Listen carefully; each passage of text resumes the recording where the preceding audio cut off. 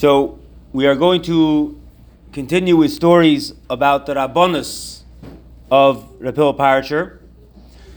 So the Hasidim of Babroisk were so thrilled to receive such a worthy replacement when R Hillel showed up to be the Rav there, that they forbrained in R Hillel's house for 3 days straight.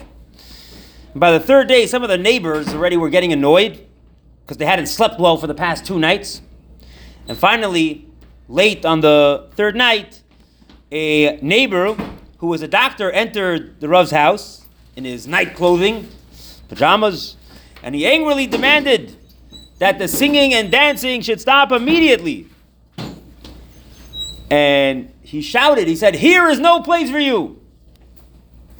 The pillow continued singing and dancing around the room for several minutes before he responded, "If someone has no room for another person and the place of the living is too crowded for him, then he can leave."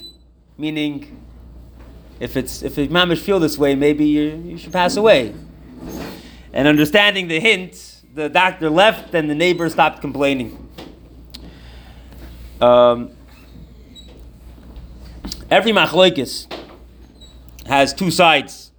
And the reason for the machlokes is that they're unable to reach an agreement or a compromise. So what do? You get a beis din, and the beis din decides. This one, that one, whatever they say.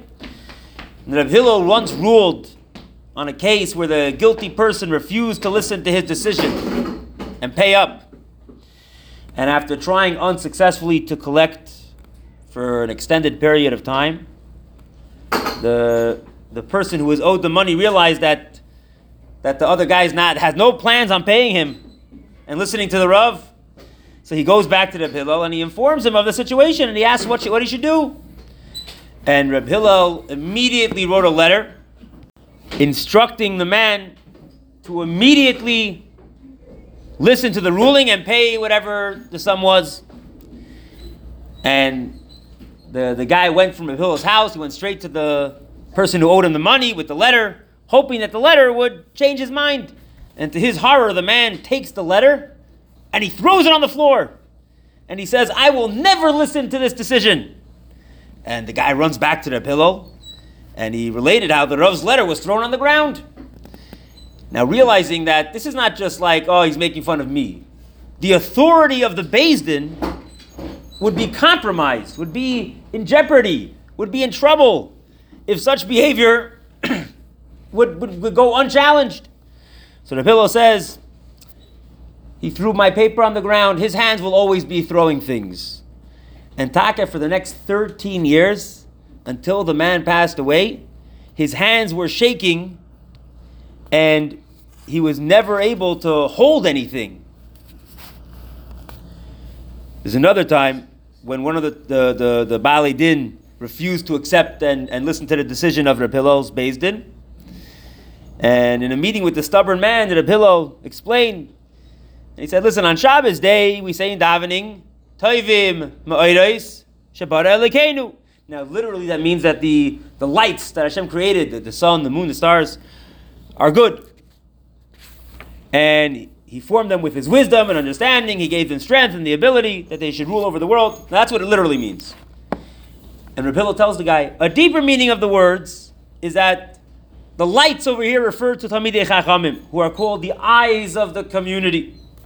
And they were formed with wisdom and understanding in order that they judge according to the Holy Torah. They were given the strength to deal with those who refuse to listen to their decisions. And they were given the ability to remove the middle letter from the word Tevel, which means earth. And then you end up with the word tail, which means a pile of ruins. And getting the message that if he doesn't listen to the pillow, it ain't going to be good for him. The person did tshuva and he accepted the court's decision, pledging to fulfill it immediately. One more story. At a Fabrengen, in the house of Reb Meir Tumarkin, the conversation among the Hasidim turned to stories of tzaddikim. So he said, listen, and I will tell you the miraculous way how I was born. The Meir Tamarkin said this. He says, my mother was married to a man for 10 years, and since they weren't benched with any children, the Beis Din instructed her husband to divorce her and marry another woman, and perhaps he would be blessed with children. And my mother got married a second time, and again, 10 years passed without any children. Obviously, she ended up having children because it's his mother, right? Now, when her second husband mentioned that maybe he should also divorce her in order to marry someone else, my mother refused. Because now she wasn't young anymore, right? So even if they got married for the first time at 14, now she's 34. At least. Because who knows how much time was spent in between her two marriages when she wasn't married. And her chances of getting married a third time were very low. And after a lot of discussion, they decided to go to the Rebbe Tzemach Tzedek for guidance. And whatever he said, they would listen to. So hearing their sad situation, the Rebbe told them that the question should be presented to a Beis Din. And he said, listen, let the Beis Din give its decision.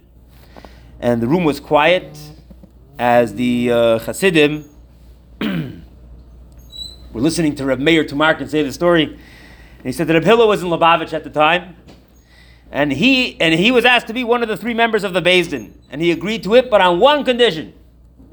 Since the Rebbe called for the Beis Din, the case would have to be heard in the Rebbe's room. And to everyone's surprise, the Rebbe agreed. And the hearing began, and the man said, listen, it's not like he doesn't want to be married to his wife anymore, but according to halacha, he believes that if you don't have kids for 10 years, you have to get divorced and marry a different woman. What am I supposed to do? And what did my mother answer back? That a divorce for the second time at her age would destroy and ruin her life. And the Rebbeir said, here's the amazing thing. Having heard both sides of the story, the judges now got to making a decision, and all eyes turned to Reb Hillel for his opinion. And immediately Reb Hillel paskind, they both say that technically speaking, there's no problem between the husband and the wife. They would love to be married to each other, but the husband wants to have children. So the only problem is over here that they weren't blessed with a child. So the best solution is that they should remain together and be benched with a child. And the other judges agreed to his decision, and together they informed the Rebbe of the Beis Din Psak Din. And the Rebbe answered with a smile. He said, Take, it's very proper that they should have children. And he said, and as agreed, they happily listened to the Rebbe's decision, and I was born soon after. So that's how Reb Meir Tamarkin was born.